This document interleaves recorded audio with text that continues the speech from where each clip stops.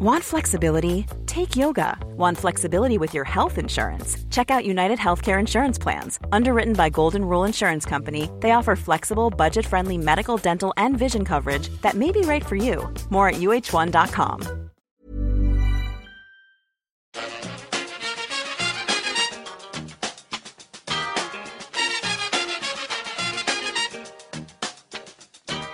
Bring it fast.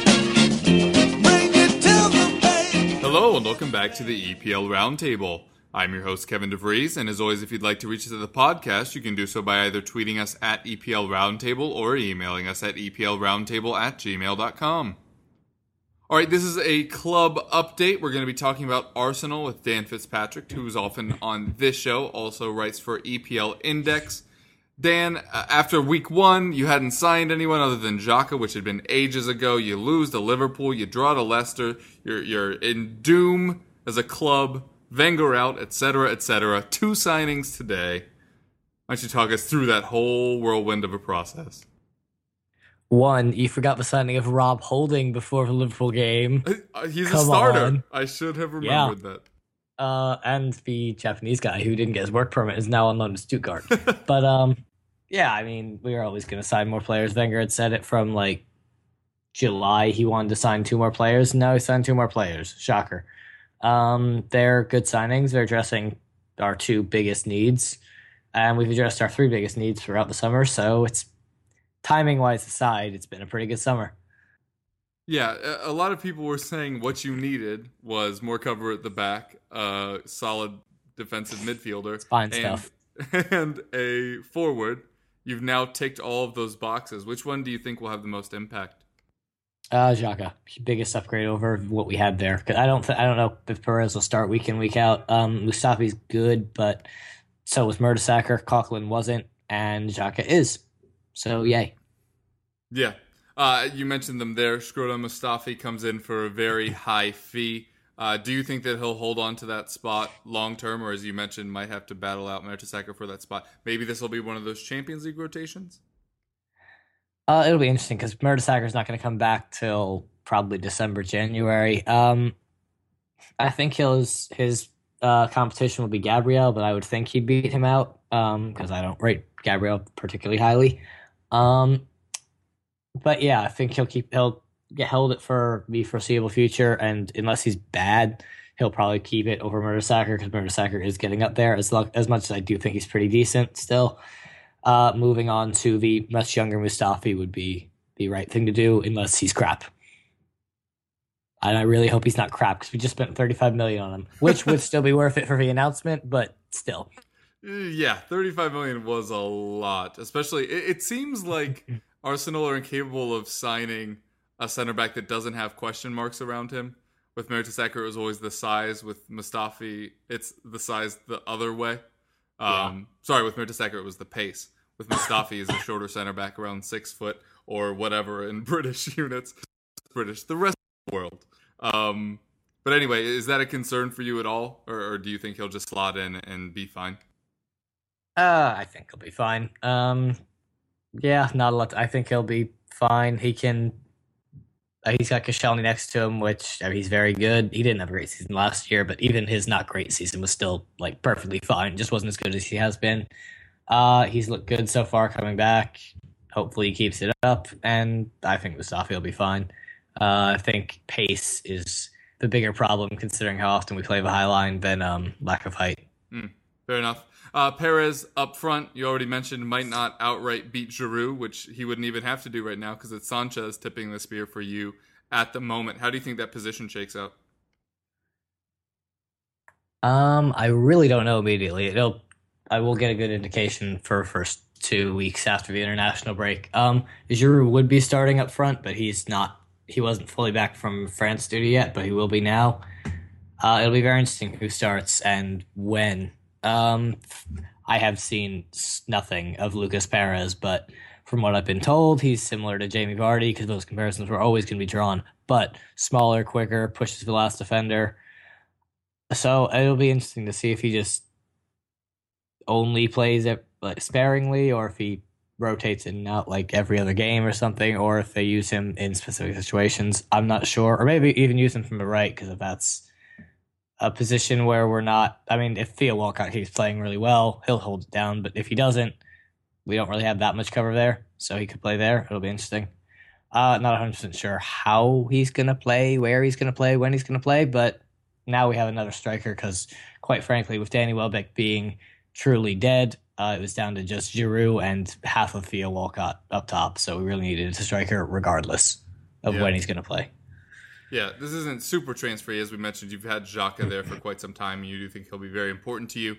But in kind of injury news, Santi Cazorla is back, starting next to him in central midfield instead of in a further advanced position. Do you think that that duo will get the most minutes as a pair this year? I really hope so. I really, really hope so, because that's what I want. And I really hope Coughlin doesn't.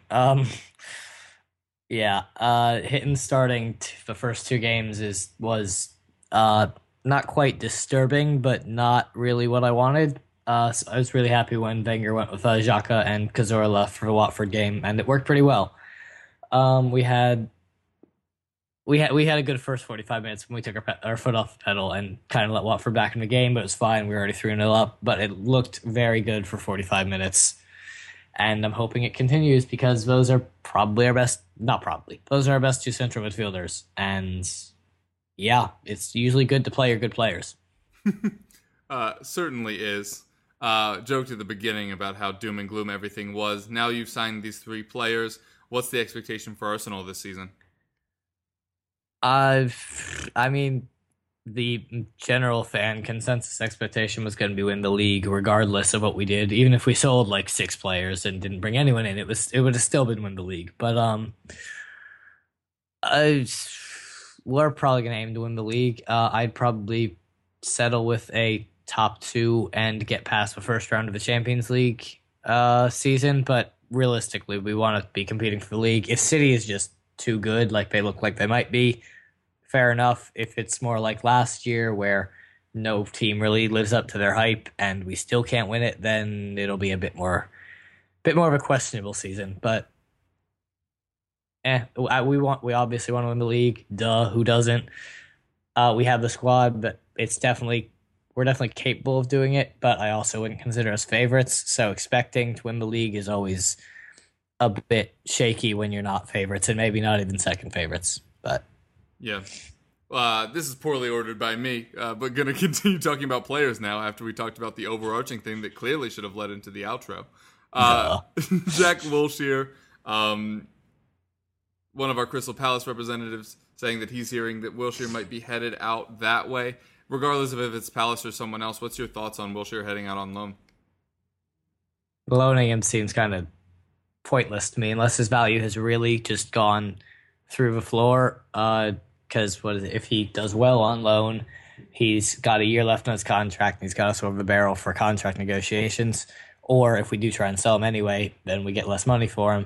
And if he does poorly, his value is 0 because he's only got a year left on his contract. I think if we're gonna be done with him, just rip the Band-Aid and sell him now, but maybe there's no one offering. I don't know.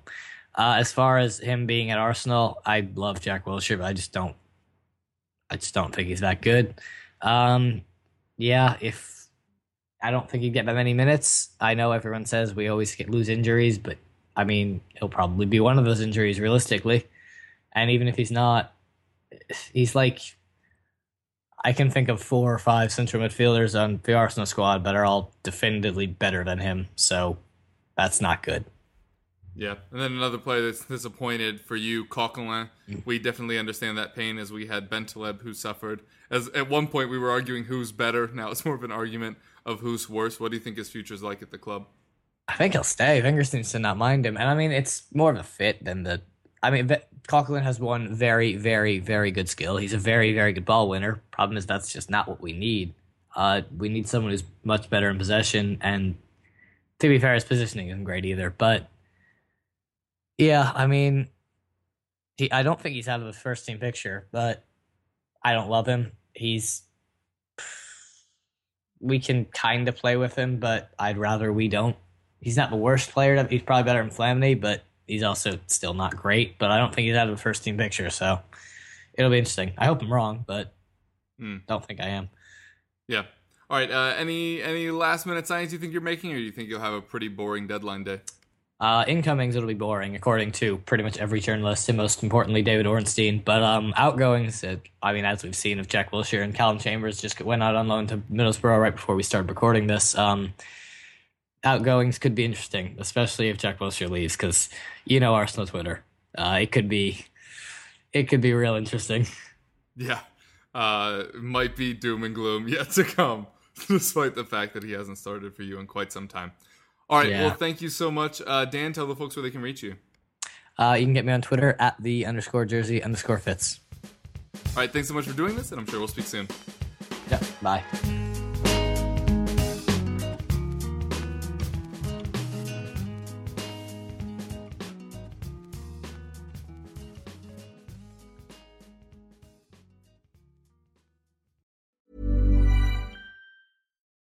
Join us today during the Jeep Celebration event. Right now, get 20% below MSRP for an average of $15,178 under MSRP on the purchase of a 2023 Jeep Grand Cherokee Overland 4xE or Summit 4xE.